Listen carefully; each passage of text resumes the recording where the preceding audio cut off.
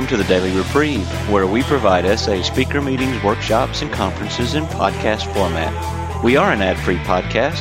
If you enjoy listening, please help us be self-supporting by going to donate.thedailyreprieve.com and drop $1 or $2 into the virtual basket.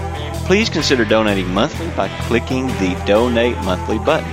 However, one-time donations are always welcome. Just click the Donate Now button. Now, without further ado, this episode of the Daily Reprieve.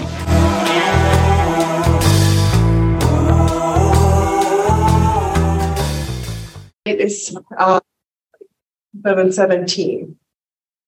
Actually, I've been in the program for a little over 7 years.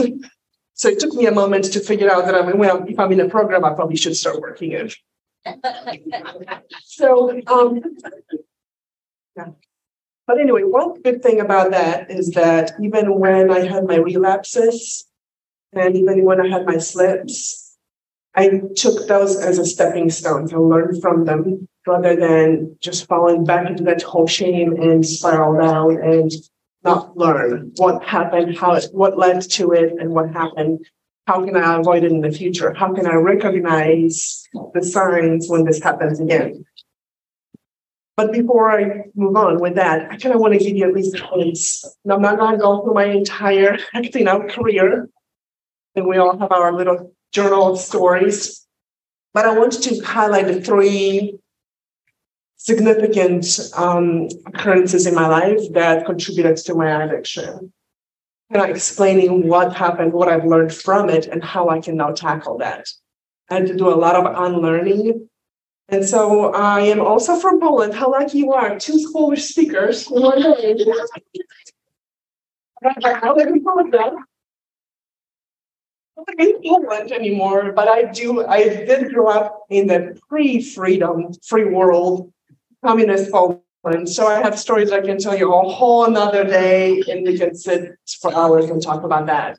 But it was definitely a very different world, and I definitely don't want to go back to that, and I don't want to see this happening in this country. This is an amazing country. I love America. I'm now a U.S. citizen, and I will.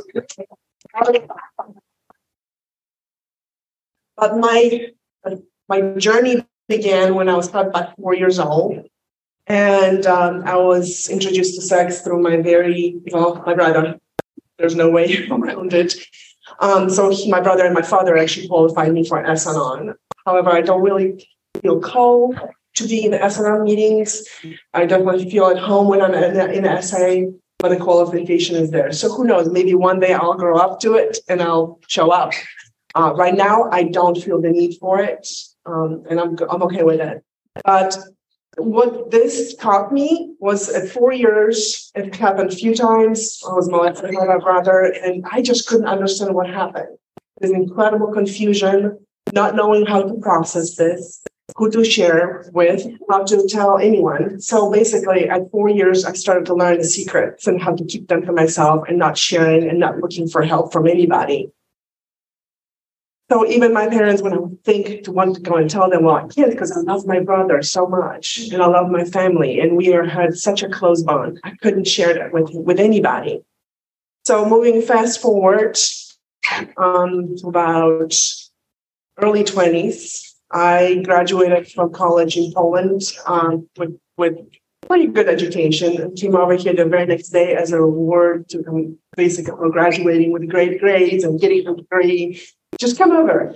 So I came and I fell in love with the country. I'm like, oh my God, this is my new home. This is it. But I met in one of my trips in Europe, I met a guy who was very exotic and amazing. He was from Florida. Anywhere there are palm trees, it's exotic and unique. And amazing. We didn't even have oranges in my country. So I'm like, what do I know? So he convinced me that probably the best way to start life in America would be to move in with him. Because again, what's the better choice? Either go, meet somebody, get married, and that, or just jump into the relationship, move it, right? So that's what I decided to do because I knew better. Usually that kind of motivation really gets me into travel. So anyway, I did that. And within 12 hours of that decision, he locked me up in the house. And basically, I'm not going to go into all the details, but he sexually abused me every day for about a year. So I was basically in a domestic imprisonment.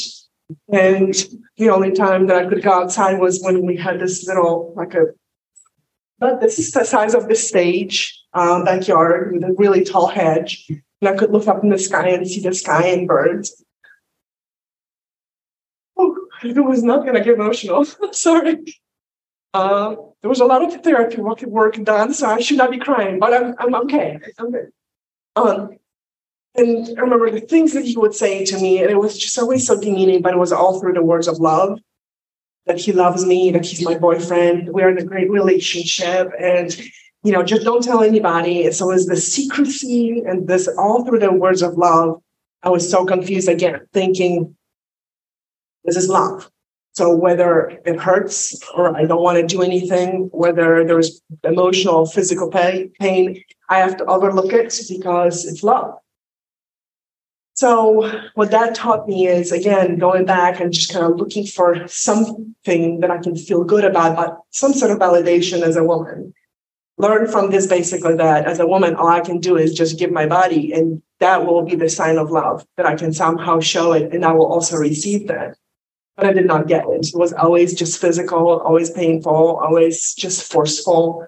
And there was no escape from it until one day when I decided to pack up my bags. And when he left for work, I left the house. And the power of a sociopath is so incredible that it's so hard to explain unless you've lived through it.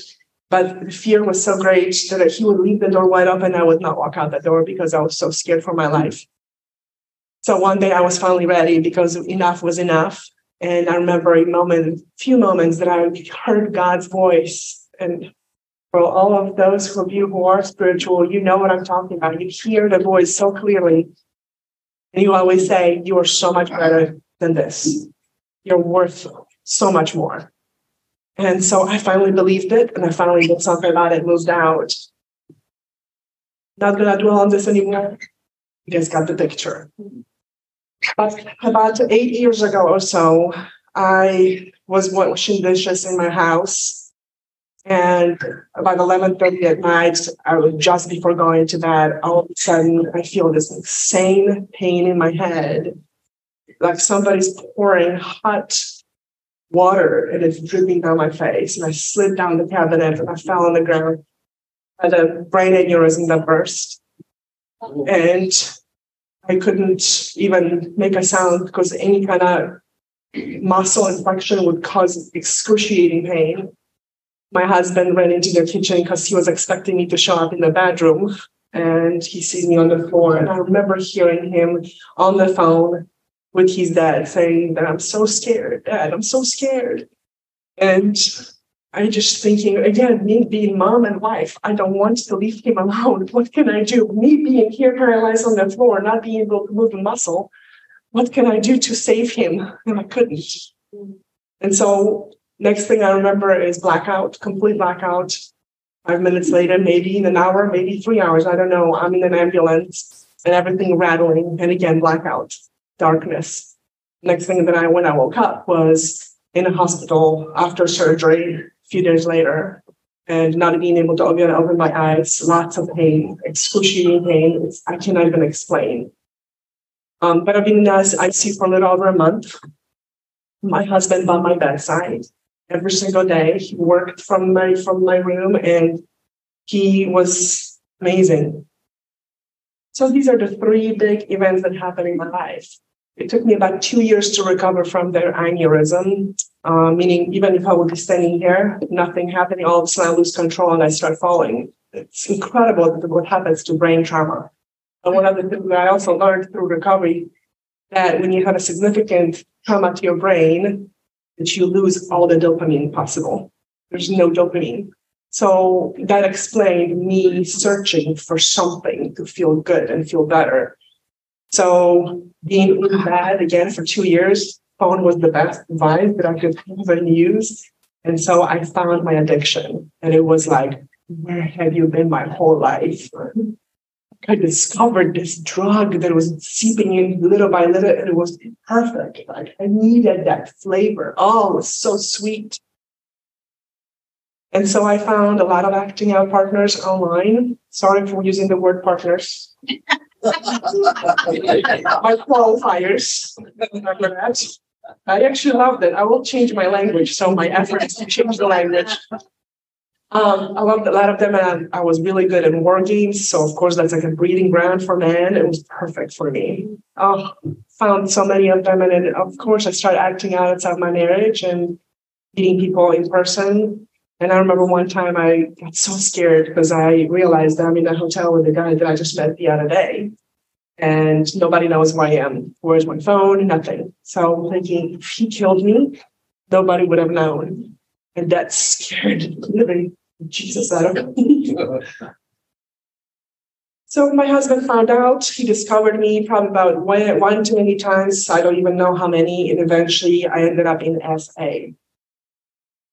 And so through SA, I came here and I decided that this is not for me because I don't have a problem.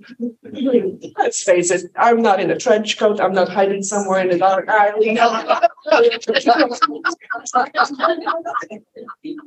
And then I started hearing men sharing, and I'm like, oh my God, how is it possible that a man sharing his experience that is supposed to be the men's disease, all of a sudden I can relate to everything he's saying. All the emotions before, during, and after of his acting out are exactly almost mirror image to mine. How is that possible? And the more I came to meetings and wanted to meet more and more people with similar stories, I realized, sorry to be crass, but I think the only thing that makes us different is pretty much just our gender and our sex. That's about it. Everything else is identical. Stories might be different, but all the feelings that come with it are absolutely the same. And that was an eye-opener for me. Again, I had an incredible paradigm shift in my core belief about men. Because I always thought and believed, again, through all my experiences, that men, I just wanted one thing, just have sex. That's it. Just use me and use my body, not even my intellect. Even give me the impression that if they listen to me and get me in bed, somehow they'll care about me. That was my image. And all of a sudden, I see men and children that are talking about wanting to have families and children and white picket fence houses. Like, what? Men with white picket fence houses? What did you say? I'll buy that. But it was amazing to hear this. Like, this is not the image of a man that I've had, that I grew up with, that I was groomed to believe. See, all of a sudden, I see them so differently, and I see them as children of God. Like, we're all children of God. And it was an epiphany that I will never forget, because all of a sudden, I don't see men as they want only one thing. Everybody has a very different story, but everybody at the same time is unique. And yes, we have experiences that build us or made us who we are today. But at the same time, there's something that I can do about it to change my past in some way. Maybe the thinking, not necessarily the past, because that's happened already. I have no power over the past. I have no power over the future. I only can do something about now. What can I do right now? What can I do about my thinking? So I have to be honest with you. Right before the meeting, all morning, I'm stressed out. I have a massive headache. I want to vomit all over the floor here. Sorry. It was so bad. Like, why? I have spoken so many times, so many conferences, marathons, meetings. I have no problem talking to people. I love talking to people. I love public speaking. All of a sudden, this incredible fear overcomes me. I called my sponsor. Sure enough, he did not answer, because I cannot rely on another human being. And it's what my higher power taught me, that I cannot rely on another human being. I have to rely only on him. He speaks to me through people, and he shows up in the form of people who are lending their hand. But I have to rely on him. I have to come to him, check things in, talk to him, get angry at him. But he is my higher power, truly my strength. So I've learned also that knowledge, like one of the speakers mentioned, and it was so good, knowledge is power, and I agree with that. But she also said that not using that knowledge is useless. You've got to use that knowledge somehow, put it in action for it to have any kind of bearing. And that I've learned. I can learn all kinds of books. I can go to meetings and hear amazing speakers, like all of those before me, which also paralyzed me. Like, what am I going to say that didn't already? You all were amazing. And so I can hear all these things, but unless I put them into action, nothing happens. And I lose. Like, why did I invest all these hours of time into going to these meetings or reading those books if I'm not going to do something about it? So that was a big part for me to really start acting on something that I've learned, because I'm a massive procrastinator. Surprise, I'm an addict. I love procrastinating things. But also, I have to say a word to SANONs. I've never spoken to SANONs before, and I think that's probably the major part of my fear today. This is the first time I'm speaking in front of all of you, and I still feel the paralysis. But somebody mentioned whom I love already very much right before the meeting. Just remember they're not very different from us. Thank you.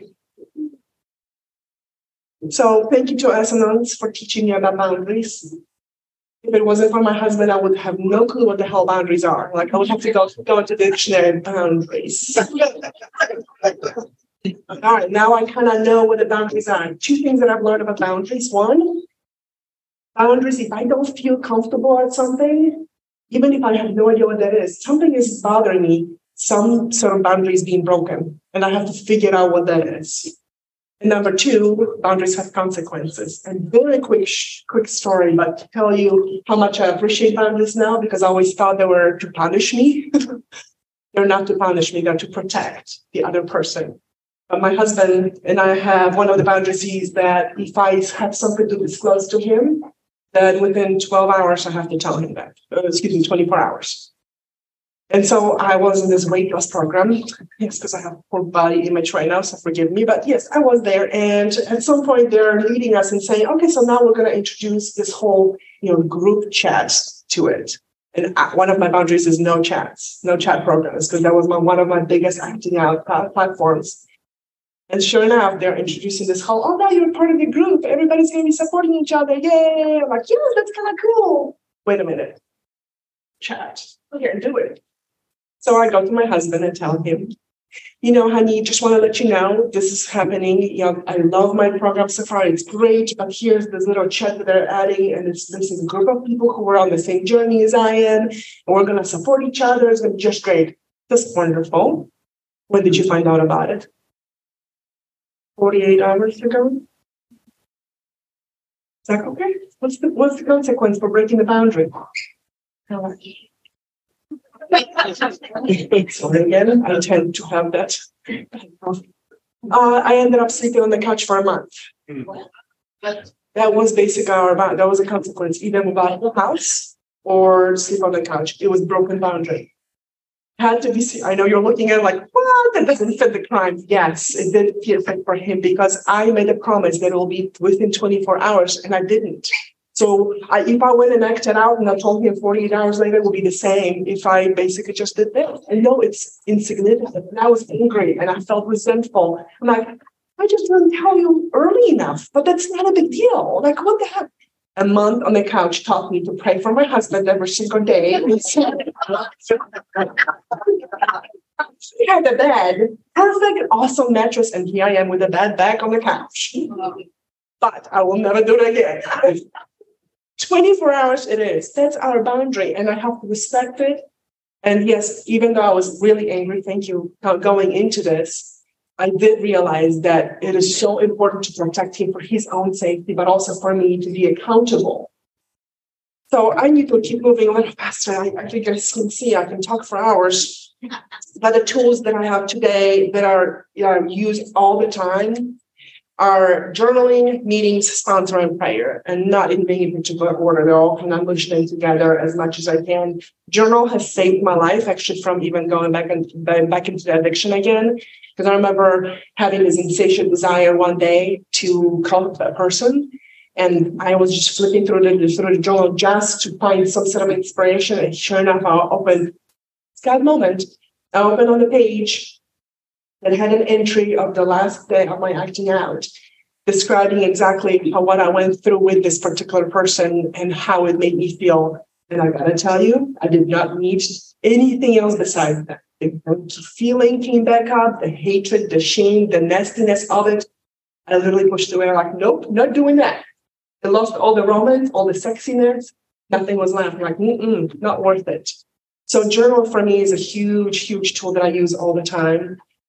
Meetings, there's no question. I mean, if my program is struggling in any way, I increase my program. Simple as that. But if I don't feel like doing something, I've got to do it because I don't feel like it. So I go and do it. Even though I kind of wanted the last minute say, I can't do it. I cannot talk today. But I know we needed to have a speaker, so I'm speaking. Anyway, so prayer goes with a question. Sponsor, same thing. Right before the meeting, I called my sponsor, as you all know, and then she did not answer. But having been able to check it in, even in a voicemail, was so helpful. So, and of course with my husband as well, because he's the SANON. But I also learned that vulnerability, humility, and courage cannot exist without the other. I have to have humility in order to be vulnerable, and I have to have the courage to be vulnerable and to be humble. So all these definitely are playing a big role. And then another thing I wanted to tell you how I work my program also. If I have a thought, the first thought I am not responsible for because it just comes. I'm a human. Thoughts will show up. But the second thought, I'm responsible for that. What I do I linger or do I move on? Do I turn away from it? What is the next step? My first emotion is always, again, the first emotion, human, but the second emotion is my craving, my demand for that second emotion. I want something more if I continue with that trigger. So there's like 2 more pages and I cannot read them to you. So maybe for next year I can save some of this time. Roy had said, I had to die in order to live. And oh my God, this could not be more true for me. I literally I very often just die to my pride, to my wanting to control, and to everything that I wanted as an addict in order to live and in order for my marriage to live. So how is it important, really? Very important. I know every speaker has said that, but a lot of times I just have to look into my motive of what is it that I want at that particular moment. Do I want to win that battle because of what? Is it going to benefit me and my husband or me or just him or somebody else? Or is it just my ego? So I know that HALT, everybody knows HALT, but I actually go into the broader spectrum of it is bladder, which is bothered, lonely, angry, tired, hungry, egotistical, and resentful. Resentment is one of my biggest triggers. So with that, thank you so much for having me today. And for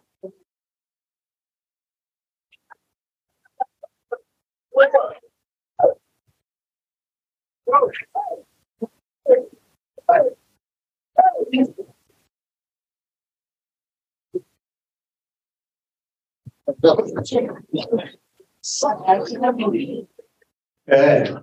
That's fantastic.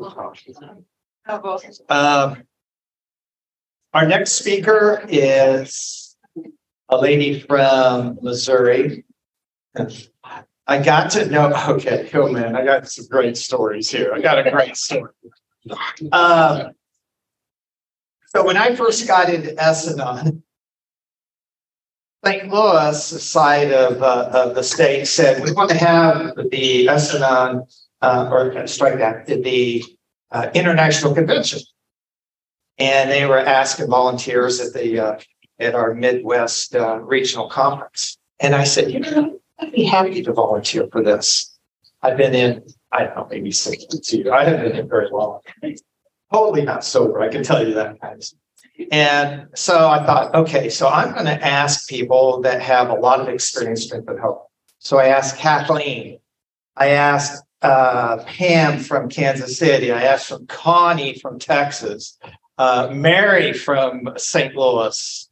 And, so I asked these guys that had many, many, many years of experience in putting on conventions in the international conventions. And I remember, going through that first year or two, and I'm going to be honest, I was a chairperson, but I was checked out. It was difficult. So and you know what? I've actually been able to experience that with other people jumping on. They want to volunteer, be service. It's such a journey that they're going through. It's hard to be of service to an extent. Well, anyway, young Kathleen here and several others really saved the day for me. And they were such a big asset. And she's been in many positions in the SANON in the World Service Office. And let's give her a big round of applause for coming.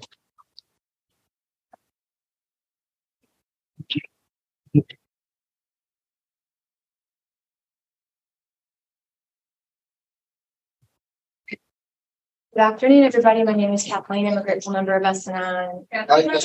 Hello, I'm really happy to be here. Thank you. I thank you very much, Kevin, for the introduction. I am going to just give you a little bit about what happened, but I'm a very literal person. So when he said, I want you to talk about how important is it, I have I don't have like a 10-page list of what's important, but I do have a little list of this is what's important to me in my recovery in my life. And I'm going to read a little bit out of the book too, some highlights. So I found myself in an SANON room in March of 2006. I was in my second marriage. And I knew something was very, very wrong. I had no idea what it was. I did not know that sexaholism was a disease. I very much knew about alcoholism from family of origin. My family was not open to me sharing about some of the things that were happening in my marriage. My friends were not open to hearing me talk about some of the things that were happening in my marriage. When I would bring them up with my spouse at the time, what I would hear was, this is normal. This is normal. And I believed that it was normal. I believed that, my spouse loved me and had my will and my interests, in his best thoughts and efforts. I still believe that to be true. What I didn't know was that at that time, that individual human being was not capable of that. It might have been wanted and thought of, but the actions were not there. I've learned so much on my journey of coming to SANON. It's too much to talk to you guys about, but there's a few things in particular that I want to highlight. SANON helped me to realize I've been affected by the sexual behavior of other individuals, plural, since the age of 4. There was a particular, abuse that occurred from about 4 to 12. And then there was another, there were multiple incidences throughout, my teen years. Then there was me being attracted to people that would treat me in a manner similar to how I was treated starting at the age of 4. There's a little blurb in the SANON Blue Book in one of the steps that talks about some of us were groomed. I believe that I fall into that category. I did not understand why I continued to attract the same type of person and not just one gender, multiple genders, same type of person. I thought that, I was so thoughtful and I was so kind, and that would garner me, likes. And, again, one of the things that I discovered as a result of doing the work on myself is I had the SANON problem. The very first meeting that I went to, when I heard the SANON problem, I started bawling. It was a combination of, oh my God, I think I found a solution. And oh my God, I have to go to this program. I have these meetings. I have to work this. But yes, the answer is yes, and yes. I identify completely with the SANON problem. So my recovery in SANON began with, I am here to heal my SANON problem. What do the effects of, on me of another person's sexual behavior?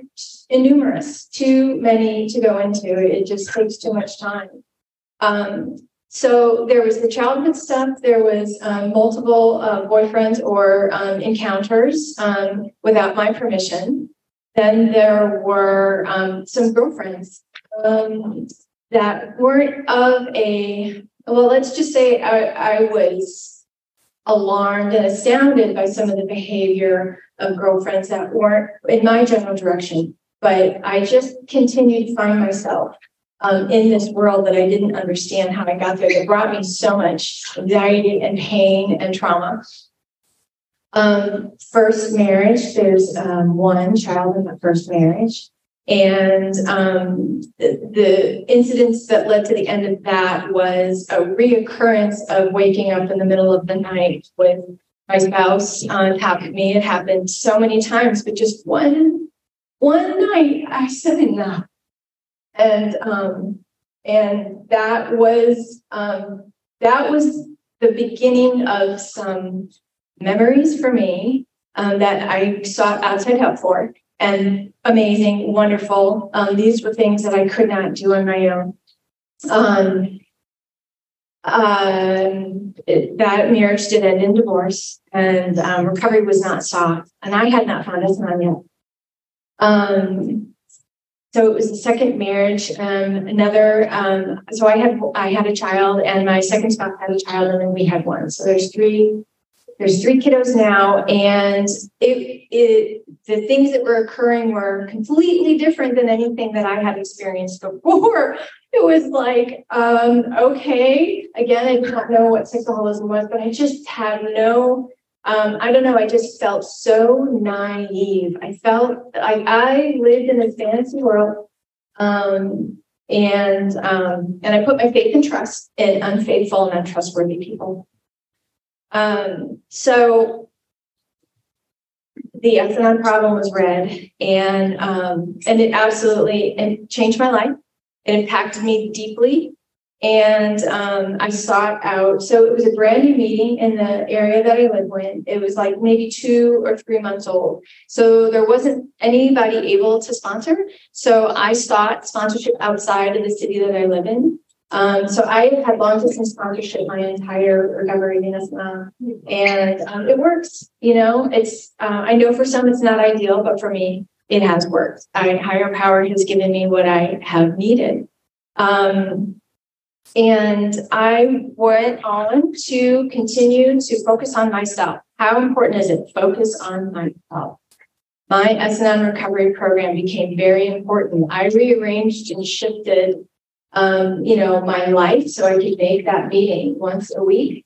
Got a sponsor, started to work with steps, and carved time out for that. And I will tell you that I did not realize the effects that would have on my family. They were used to me doing, giving.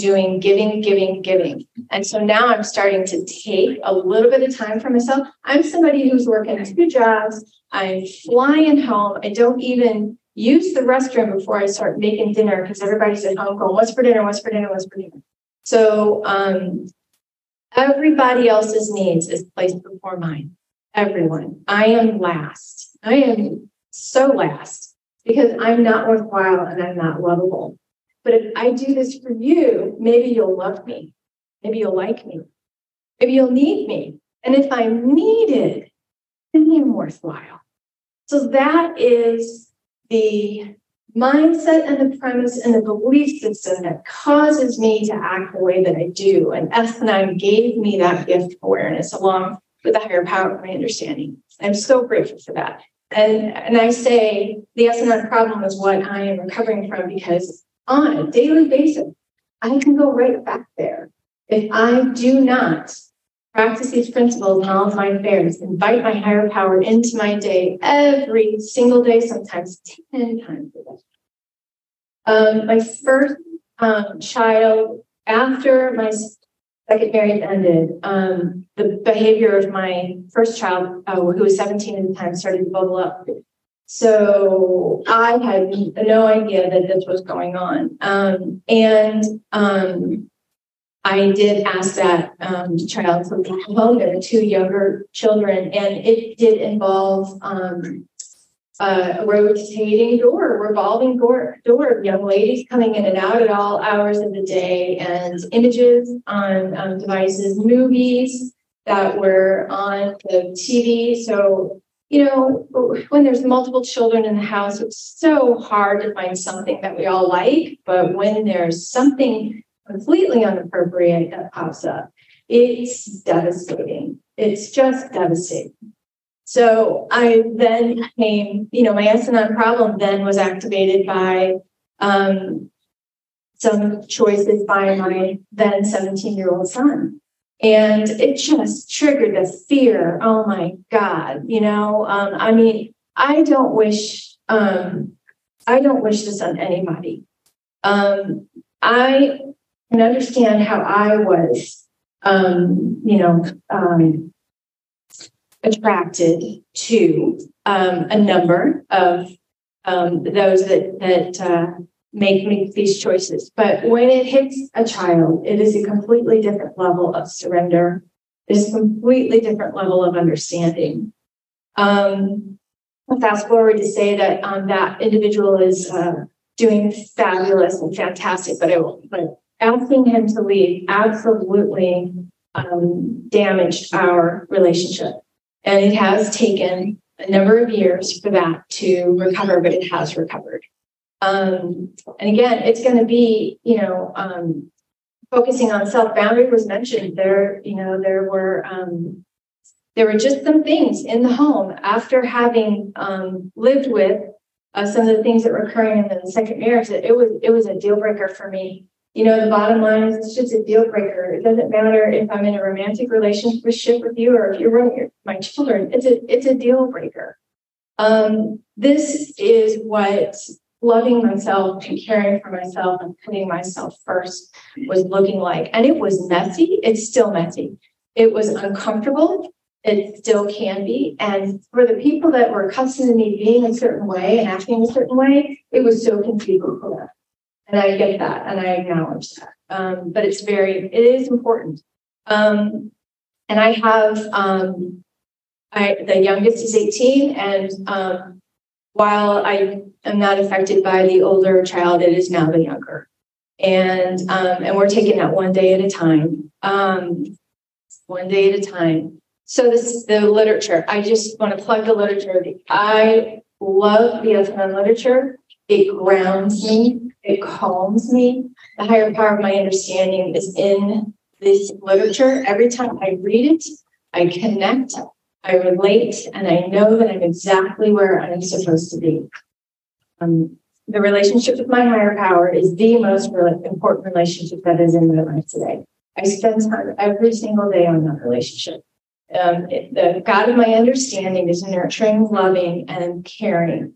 Loves me so much that has brought really hard, difficult revelations to me. That I, as a human being, I have a choice. I can choose to look at it, work on it, heal through it, feel it, or I can choose to ignore it, deny it. Not today. No, thank you. Not doing that. And I will have some of those days sometimes. Not today. I just can't. I just don't have the bandwidth. I am, fill in the blank with feelings, and I don't have the energy for it. Steps are amazing. They are super important. All of our legacies. So how important is it? So focus on self, work on myself. Steps, working the steps with another person has already been mentioned. This is a E program. This is not an I program. If I don't have a sponsor that I'm calling every day, I have shared my step work when needed with someone, just another person. So there is no formula necessarily. These are all suggestions. They are not absolutes. These are spiritual tools. We can choose to pick them up or we can choose not to pick them up. When I choose to pick them up, my life is better. When I choose not to pick them up, I stay stuck in my own insanity and my own misery, my own ethnic problem. Traditions have also been mentioned after working the step with the traditions with my sponsor, and then the concepts of service. And Kevin mentioned I have been in service Service has been an absolutely tremendous gift because it gets me outside of myself. It helps me give away what I have been given. And I am able to work with men and women without knowing their story. We're just there for a common purpose, and that is to be of service. And it helps me have compassion and understanding for everyone around me. Service has been a tremendous gift, and I still choose to serve. Sponsorship, all kinds of sponsorship to help me through the steps, sponsorship that help me through my just my daily download call. Service sponsorship, that is something I have picked up as a result of doing service, above the group level. It could be somebody just asking somebody, how did you do this? Is there an explanation of this position? Or I'm struggling with another personality and I need a gut check help on something. Meetings have been mentioned. What an incredible tool meetings are. Very important. Accountability to others and to my higher power. That is very, very, very important to me. I can isolate. I can talk myself into not needing to pick up the phone and, oh, nobody has time for me. Oh, this is really stupid, what I'm thinking about right now, and I don't need to share it. And so for me, that is, that is part of my not worthwhile and not lovable, right? I'm not worthy of, 5 minutes of somebody's time. Like I'm assuming that, that they are not going to pick up, right? I don't even give them a choice. I've already made a decision for them. HOW, honesty, open-mindedness, and willingness. All three key elements in order for me to work a successful recovery program. One of the things that I have struggled with since I've been in SANON is accepting my process. And what I mean by that is I thank you to all the speakers who have shared so far. It's been phenomenal. Thank you to everyone who's done service here today to put this on. So I will still listen to what you have to say and go, oh, that's amazing. How come I don't do it that way? Well, I don't. I have my own process. That's between me and the higher power of my understanding. But I'll still go there in my, brain. And so acceptance of my process. That was something that I still work on, but it was very challenging. Very challenging when I began my recovery. My spouse did not. And I have walked this SANON path without that supportive partnership. It turned into a wall that just could not go down. That I just want to say briefly that that second marriage did end, but what I learned was I had to really work hard on this. I was unable to accept living with active. I just couldn't do it. And I thought there was something wrong with me. But what I came to believe in is, again, I am worthwhile and I am lovable, and it's okay if I don't want to live with active alcoholism. It's okay. And it's okay if those children aren't raised in active sexaholism. But because of my work and because of focusing on myself, we were able to have a co-parenting relationship and friendship. This was someone who was still a part of my life, part-time relationship, spoke regularly. We were cheerleaders for all of the kids. We were, and I'm so grateful for that. I'm so grateful for that time. He passed away just a year ago. It is another life lesson. It is another opportunity for me to learn and to grow. Everything that comes my way, I have, right? I can either see it as, oh God, poor me, or God, thank you. Thank you for this opportunity for growth. The most important thing for me today is being teachable and willing to continue to grow spiritually. There's so much more I want to tell you, but there's just not enough time. The last thing I want to touch on is forgiveness. In 2015, I found myself at an SANON retreat in the Chicago area, Midwest regional retreat. I had thoughts of killing myself. What was behind it was I was unwilling to forgive a handful, half a dozen or so of people that had harmed me greatly.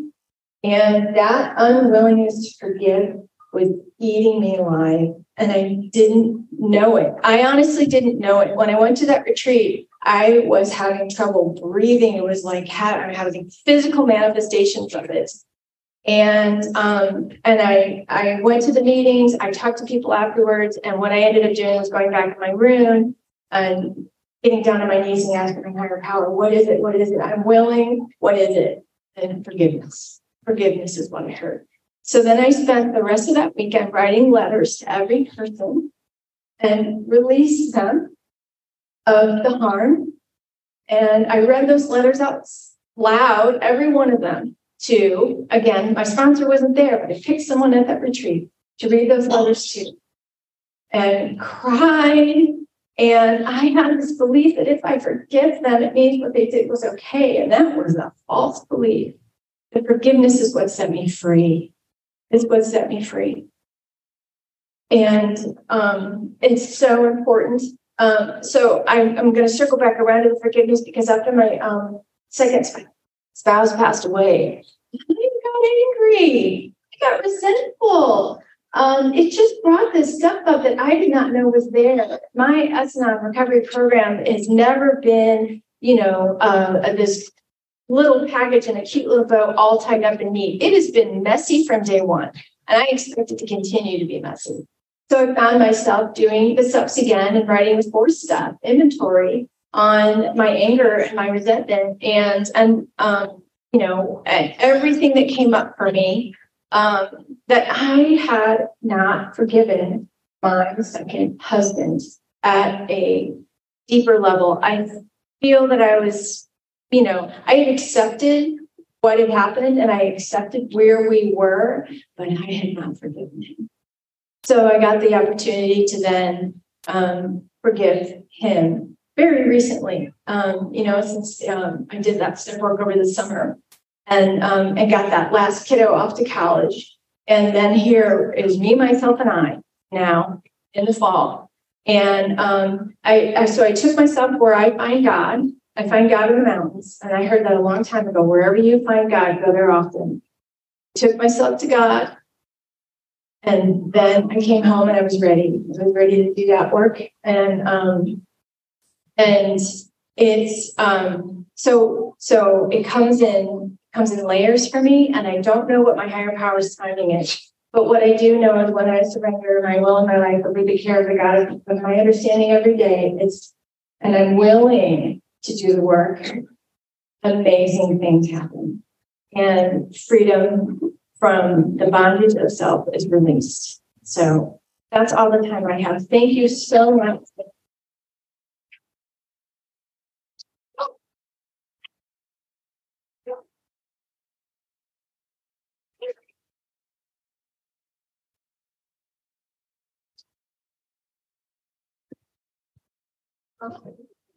Hey, what a couple powerhouse speakers. One more time, a big round of applause.